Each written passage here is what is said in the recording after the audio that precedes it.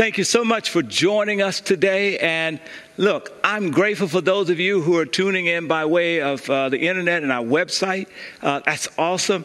And I'm also grateful for those of you who are tuning in by way of Facebook. And if you're engaging us through Facebook, I want to encourage you to get involved in the chat. We've got a team there, and, you can treat that just like you showed up in church on a Sunday morning.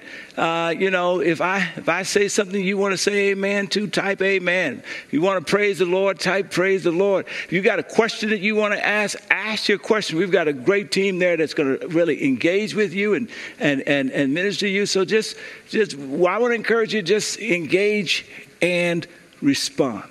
Now, I shouldn't have to convince you today that we're living through a very difficult and unprecedented time in the world.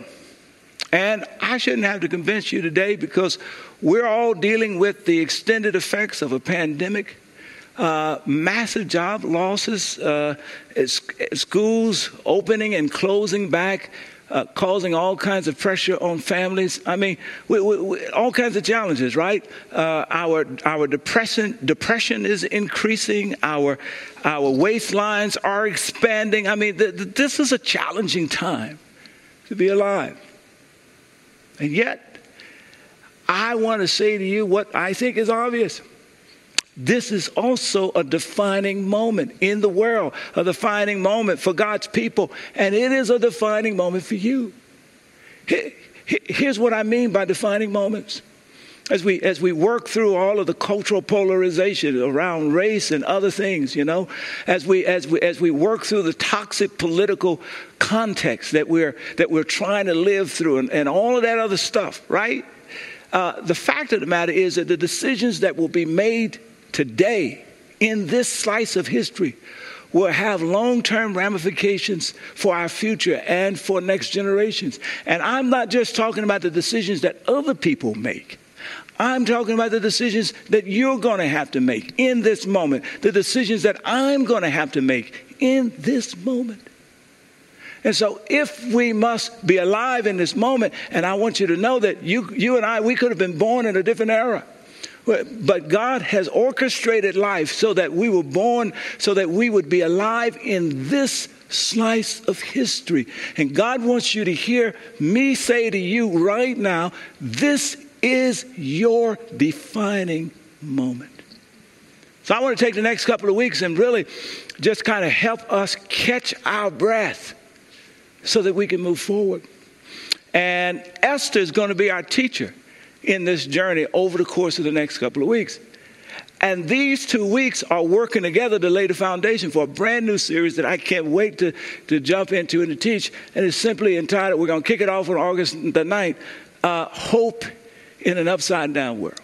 So make sure you stay with us over the next couple of weeks and get ready because we all need to know where the hope is in an upside down world. So let's go to Esther chapter 4, and I'm going to read verses 12 through 4 through the NIV. It's kind of going to frame our reflection for the next couple of weeks. When Esther's words were reported to Mordecai, he sent back this answer. Do not think that because you are in the king's house, you alone of all the Jews will escape. For if you remain silent at this time, relief and deliverance for the Jews will arise from another place, but you and your father's family will perish. And who knows but that you have come to your royal position for such a time as this moment, this slice of history. There is the reading. Lord, would you move transformationally through this teaching today? For those who are listening and for myself. In Jesus' name I pray. Amen. The question that we have to face is, how does one catch his or her breath in a moment like this, so that you can respond to this defining moment, this defining season, in a way that allows you to be God's instrument? Someone said to me, recently that, so many people are living on pins and needles. They don't really know what's going to happen next.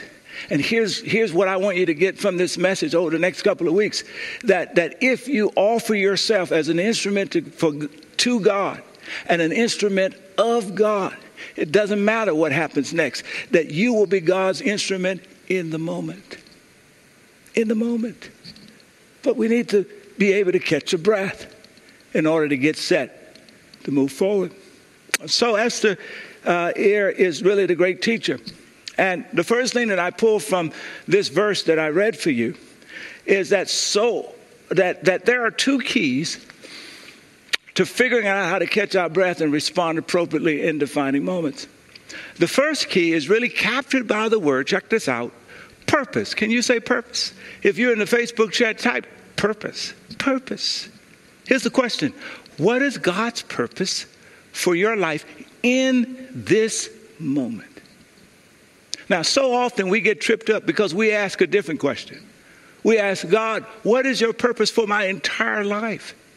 And sometimes we actually get that answer and we move forward with pursuing that purpose for our entire life. But many of us, the only thing we get back when we ask that question is silence.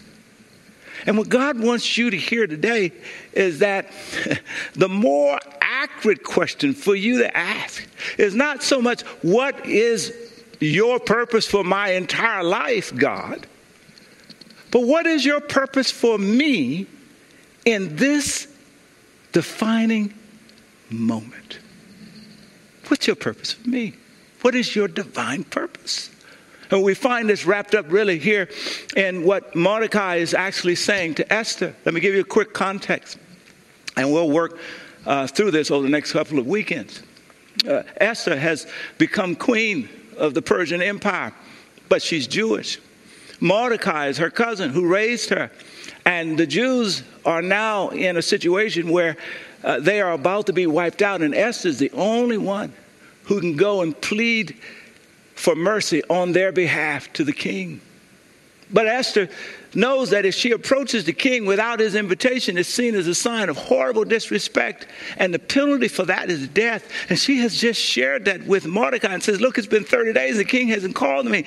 And Mordecai says, well, listen, you've got a choice here. It is a defining moment. You can choose to take the safe way out. And if you do, you're going to miss out on God's destiny for your life in this moment. And you're going to end up missing out.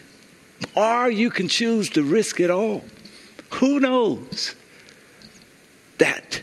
I like the King James Version. Yet who knows whether you have come to the kingdom for such a time, for such a moment, for such a season as this.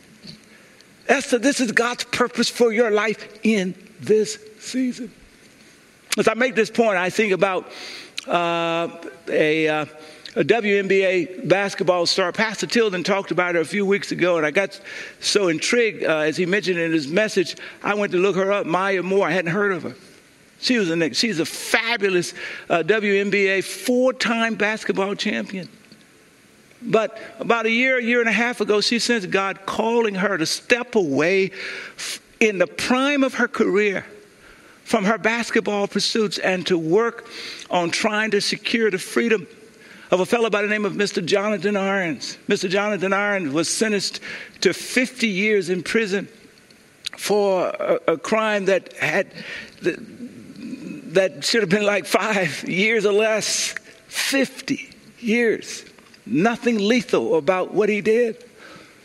And so she felt God prodding her to step out of her prime time action. Step away. Trust him. And if you had asked her, what is God's purpose for your entire life?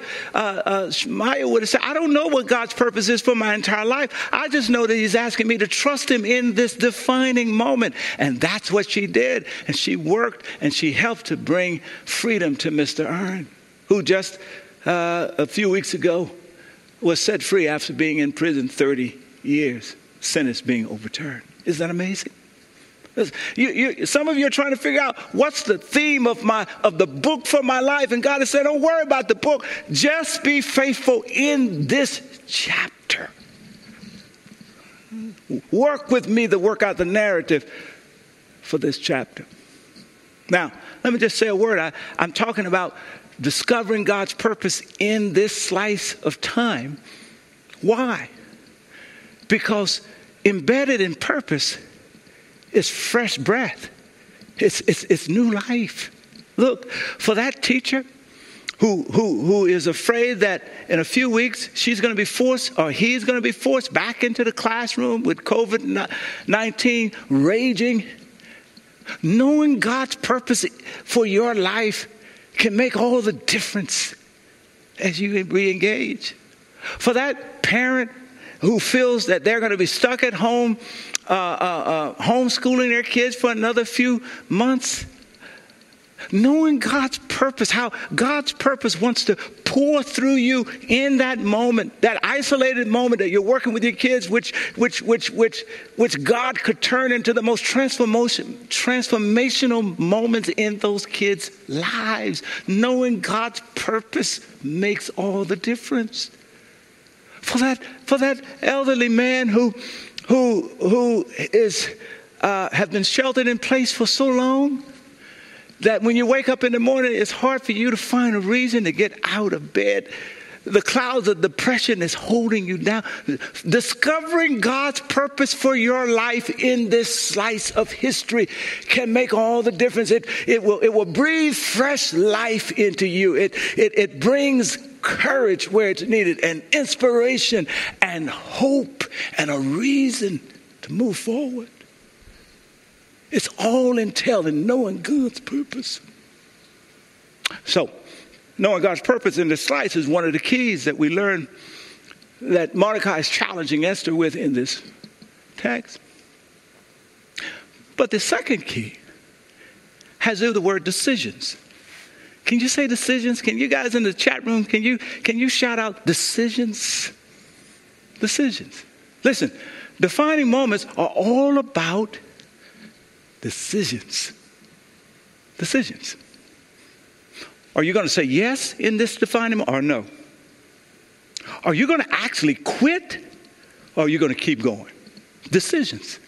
Are you going to go for that once in a lifetime opportunity, or are you going to sit back and let it pass you by? Defining moments are shaped by the decisions. Now here is the insight. Check this out. If you really want to know what is God's purpose for me in any given defining moment, the answer is this.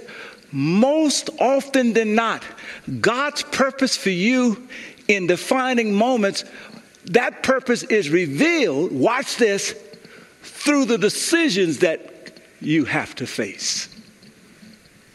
You see, for Maya, God's purpose for her in that defining moment was framed by the decision, do I lean in the prime of my career, or do I step away and work for Mr. Iron's freedom?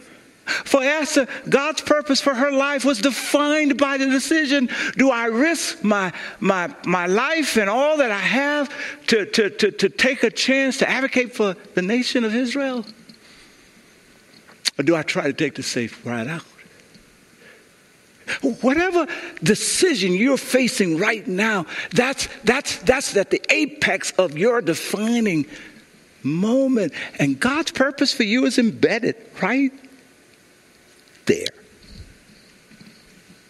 You get it? Right there.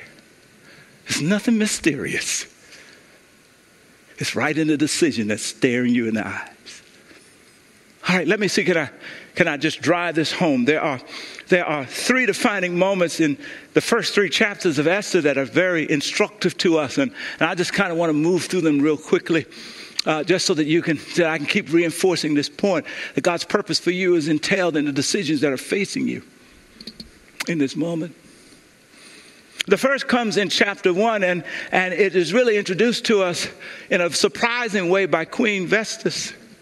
She is the queen and wife of King Xerxes. King Xerxes, he's the king of the Persian Empire, which is the most powerful empire in the Western world. It's just defeated the Babylonians, and it is powerful. The king decides he wants to display and really kind of gloat about how powerful and what great accomplishments he has. So we find that in verse 7, it talks about he initiates a celebration that lasts 180 days. He's partying for 180 days, guys. And then after he finished partying for 180 days, gathered all the folk, he takes another 7 days and he throws a whole nother banquet, from the least to the greatest are invited to that. And then he comes to a moment, he says, well, wait a minute, I'm displaying all of my trophies and all of my power and all of my accomplishments. He said, wait a moment, I got a queen. I got a wife. Her name is Vesta. The girl is fine. I think I want to display her before everybody as a reflection on just how awesome I must be. And in verse 11 it says, he said to somebody, he said, so bring Queen Vestas wearing her royal crown in order to display her beauty to the people and nobles, because the girl was fine. That's what the text says. You didn't see it in the text. That's what it said. And then the next verse, we are shocked. Here's what it says. But when they conveyed the king's order to Queen Vesta realized she was in a defining moment. Should she say yes? Maybe she had been saying yes to that historically. Or should she decide in this moment she was not going to be anybody's display? And look at what the text says. She refused to come. Rather than saying yes, she said no. And it was a resounding no that shook up the kingdom. It actually shook up the Western world, because the Persian kingdom was right in the heart of the Western world. No, she says. And she refused to come. Now, here's what we've discovered. We have been shocked by a Me Too contemporary moment in an ancient context. She pushes back on the guys. She says, I'm not your trophy. Come on now. And as a result of that resounding no, she claims her purpose and her power. Now, just so you know I'm not making this up, go back to verse 9. You see, from verse 1 down to verse 8, we were talking about the parties that the king was showing to solidify and celebrate his power. But in verse 9, it tells us that Queen Vesta, she threw her own party. She gave a banquet for all of the women, brought them to the royal palace. And just as the king was throwing a party to celebrate his power and to illustrate and celebrate his purpose, she threw a party to celebrate who she was in the world. She was laying claim to her purpose and her power. She was stepping into the role as being the leader and a role model for the women across the kingdom. She was stepping into her responsibility of mentoring the women across the kingdom. She was claiming her sense of purpose and power and challenging them to do the same. And it was in that moment that the request came. The king wants to display your beauty before the world. And she says, not now, not today. No! Enough is enough. All right, here's the deal, guys, and ladies, especially ladies. Could it be that God is talking to you? I suspect God's talking to some woman in some corporate context, in some family situation, and perhaps God is saying to you, you've been saying yes for too long. It's time for you. This is your defining moment. You need to say no. You need to say no in the organization or the corporation where you're being abused or taken advantage of. You need to say no more abuse. You need to say no in that relationship that you're in where you're a tool of manipulation or abuse. You need to say no, enough is enough. And let your no shake up that relationship, shake up the organization. Man, you didn't expect to find that in the text, did you? But that's what happens in defining moments. Well, what was the consequence? Here's the consequence. Now, usually consequences when we lean in. And the king decided to banish her, which means he fired her as queen. He divorced her as a wife and banished her from the kingdom. And yet I don't know where she landed, but I know she landed in God's grace with her integrity intact. You say, well, how do you know this? Well, I know this because what the king could have done and probably by law should have done was to call for her death. We learn this later on when Esther is contemplating her own plight, that any sign of disrespect at that magnitude called for death. But working behind the scenes was God's grace. And it is God's grace that shouts to you today, and it shouts to me that sometimes we need to take a stand. What, male or female, we need to be able to say a strategic no. And sometimes when you take a stand, God doesn't promise you won't lose your job, because sometimes that comes with taking a stand. And God doesn't promise you won't lose your relationship, because when you shift the dynamics in a relationship and decide not to be the abused, sometimes it means losing the relationship. And it doesn't mean that you won't have a crash landing along the way, because sometimes taking a stand and speaking up brings about crash landings. But here's what God promises you and promises me, that even if you have a crash landing, God promises, because of his grace, you will survive the crash and your integrity will stay intact for the next season, and he will elevate you to greater. Now, before I leave this point about defining moments as it relates to the queen here, let me just say a word about King Xerxes. It's a powerful insight here. Now, if you're reading this text along with me and you're seeing how he's acting and responding, I know there's somebody out there who says, man, he's a misogynist. He's a male chauvinist. He misuses his power. He's a bad dude. And yet, if you keep reading, and perhaps I agree with all that stuff, but if you keep reading, you'll discover that later on, this is the same king. After God opens up the king's heart through the influence of Esther, this is the same king that God is able to use to save the nation of Israel. You catch it? You see, I know that you may be convinced that there are some people in your life that are all good. That's a horrible mistake. In all of us, all who are good, there's some bad mixed in. And you don't need to be blinded to that. I suspect there's some people who you know in your life that you've concluded they're all bad. They're worthy of you writing them off. But I just want to remind you that in people who are full of bad, there's also some good there.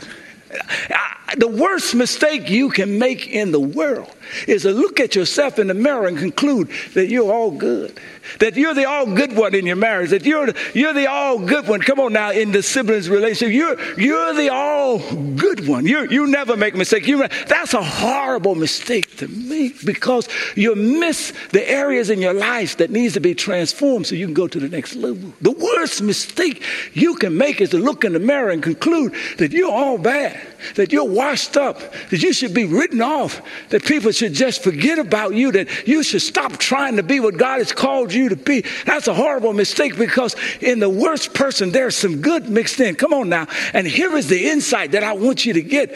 It's a profound insight as we watch Xerxes, that no matter how bad you are, or how low you've fallen, or how many mistakes you've made across life, that anybody can be redeemed in the hand of God. Xerxes was redeemed in the hand of God because his heart was opened by love. That's why God sends his son to die on Calvary's cross for your sins and my sins, and to conquer death by rising to new life.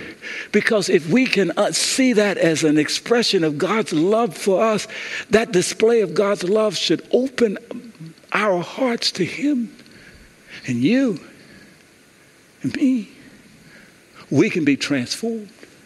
You can be saved. We can be redeemed, even in the midst of a pandemic. All right, let me hasten.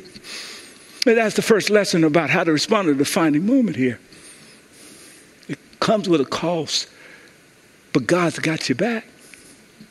Secondly, Esther is the teacher. Chapter 2. Chapter 2 opens up, the king kind of calms down, and then we're introduced, watch this, to a beauty pageant that leads to a royal coronation that has a stunning result. Here's the beauty pageant part. The king's advisor says, look, you got to replace Queen Vesta. So why don't you just throw a beauty competition, if you will, across the kingdom and set in place commissioners and let them select the most beautiful women in the kingdom and bring them in. And you'll pick from them and figure out who's going to be the next queen. And ultimately, Esther is swept up in that experience. Now, here's a couple of things we know about Esther, which is going to make her arrival in the royal court stunning. The first thing we know about Esther in verse 7, if you look at in chapter 2, verse 7, is that she's Jewish. She comes out of a family who was brought into exile under the Babylonians and now has transitioned under the oppressive power of the Persians. And so that means that her life is shaped by being on the wrong side of power. She's a part of a nation that's oppressed. The second thing we learn as we read about Esther here is that her father and her mother died at a very early age, and her cousin Mordecai ends up informally adopting her and raising her. And so that means that her life has been shaped and defined by enormous pain. I know some people now who have lost their parents due to COVID-19, and it is horrific pain. That kind of pain is at the center of her growing up as Mordecai is raising her. And what I find to be absolutely fascinating is this question.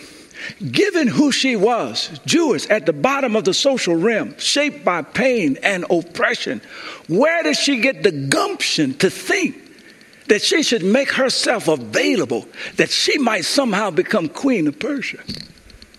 Where did she get the gumption to go for it? Where did she get the gumption to take that chance? And I just believe that God was at work through Mordecai, who he used to adopt her. And I'm sure that she was standing in the shadows of her house somewhere, and Mordecai saying, you ought to go for it. And she said, no, I'm not. Persian women are the standard, and I'm a young Jewish woman of color. Come on now. And I don't meet that standard. And I can hear Mordecai say, you just do what you do and let God do what God can do. Just give it a try. And somewhere she found enough faith to become gumption, audacity, and she made herself available. Then the favor of God kicks in, guys, and elevates her, that the eunuch that's in charge sees her and she stands out. The favor of God elevates her. She finds herself walking down the corridors of power. The favor of God causes her to be a standout. And when she meets the king in verse 17, here's what it says. He was so delighted with her that he immediately drops a royal crown on her head and declares, she's the new queen. Suddenly the improbable has become reality.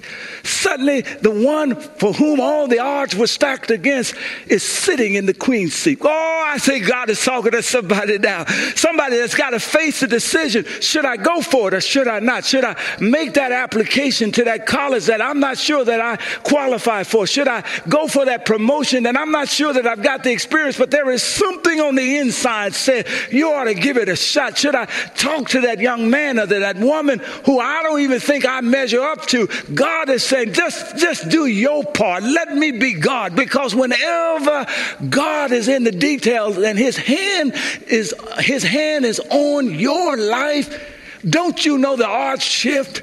Don't you know the odds shift in your favor? Don't you know you become the favorite? Don't you understand that if God is for you, who can be against you? If 1,000 doors are locked, they all got to unlock when the God of the universe goes ahead of you. Go for it. That's what God is saying to somebody. Go for it. Go for it. This is your defining moment. And then lastly, these two ladies, they've been teaching us about defining moments, these two queens. There's a guy that's got a lesson for us in chapter 3. His name, of course, is Mordecai. And Mordecai, once she becomes queen, he gets a position there with the folk at the gate, the king's gate. The king promotes a guy by the name of Hurmon, and he gives Hurmon a lot of authority, and he tells the folk, he authorizes decrees essentially the people are to give him the respect that he gives the king. So when Haman walks down by the gate, everybody bows down because one of the ways you treat the king, you kind of treat him like a deity. So they would bow down. Mordecai woke up in a defining moment. Should he bow down? Should he sacrifice his religion? Should he compromise his faith? So ultimately, the text tells us that at the end of the day, that Mordecai refused to bow down. And in the next verse, there's the people are intervening. They say, man, you better do it. You better compromise. You better bow down. What's going on with you? Do you know that he can kill you? And repeatedly, Mordecai refuses to bow down. This makes Haman so upset that not only does he want to wipe out Mordecai, but he wants to wipe out the entire nation, because at the end it is Mordecai's Jewish faith that's causing him to respond without compromise in a defining moment. What about you? What about you? Are you compromising your faith to fit in? Are you compromising the dream that God has for your life just so that you can be a part of the popular crowd? What about you? Are you bowing down when you need to be standing up? In high school, in college, or in your dating context? What about you? How are you handling your faith in defining moments? Well, I'm going to stop here. Make sure you get back here next week. I'm going to tell you, at the bottom of every defining moment decision you have, there's really three things. Either you're being called upon to surrender your knack to try to control the outcome in the future, or you're being called upon to seek after God and what he has for your life, or you're being called upon to simply obey, because as I talk to you today, God is speaking to your heart and you know exactly what he's calling you to do in this defining moment. Will you obey? Let's pray. God, I thank you. Many of us have taken the posture of being powerless in this defining moment. But great is he that is in us and he that is in the world. And you're saying to us that if we would dare surrender our lives to you and allow your destiny to overtake our dreams, that you will make us your instrument in this moment. Help us to say amen to that. Help us to agree to be willing to take the next step with you towards that. In Jesus' name I pray. Amen and amen. Guys, I love you. Can't wait to see you next week. Listen, there's a connection card that's attached on the web. It's also popped up in the Facebook chat. And look, there's some decision points there for you. This is the defining moment for some of y'all right now. At the very top is an opportunity for you to commit to Jesus. Say, look, I want him to be Lord and Savior. I want him to shape the destiny of my life. There's some other choices there for you. Under response to the message, here's what I'm challenging you to check. There's a check box. Just check it. The check simply says, God, I'm ready to take the next step. I've heard what the pastor said. Okay, I'm ready to take the next step. And taking the next step means that you show back here next weekend. Don't you miss the message, the conclusion of this next weekend. I can't wait. I'll see you then. God bless you. I am super excited about the messages that God has given me to share over the course of the next several weeks, but I need your help. Listen, there are tons of people in this moment that need to hear the message of hope and guidance that God has for them. And we need you to reach out, share the Facebook and website link. Next weekend, you're going to hear about a lady in Seoul, Korea that watches us every weekend. She shares the link to the message and worship gatherings. And now people across Seoul, Korea are engaging with us on a weekly basis. Will you join this effort to get the message of hope out? Secondly, I want you to reflect on this question. As you think about responding in this defining moment, which of these three areas do you find the greatest challenge? Is it in surrendering, seeking, or obeying? And lastly, we're going to do a virtual social hall immediately following this moment. If I was in a physical building, I'd be in a social hall shaking hands and praying with people, et cetera, et cetera. We've just put a link up on the website and the Facebook page. If you want to engage with me face to face, hey, take 5 seconds, fill out that registration, pop into the Zoom with me. We'll spend a little time together. See you soon.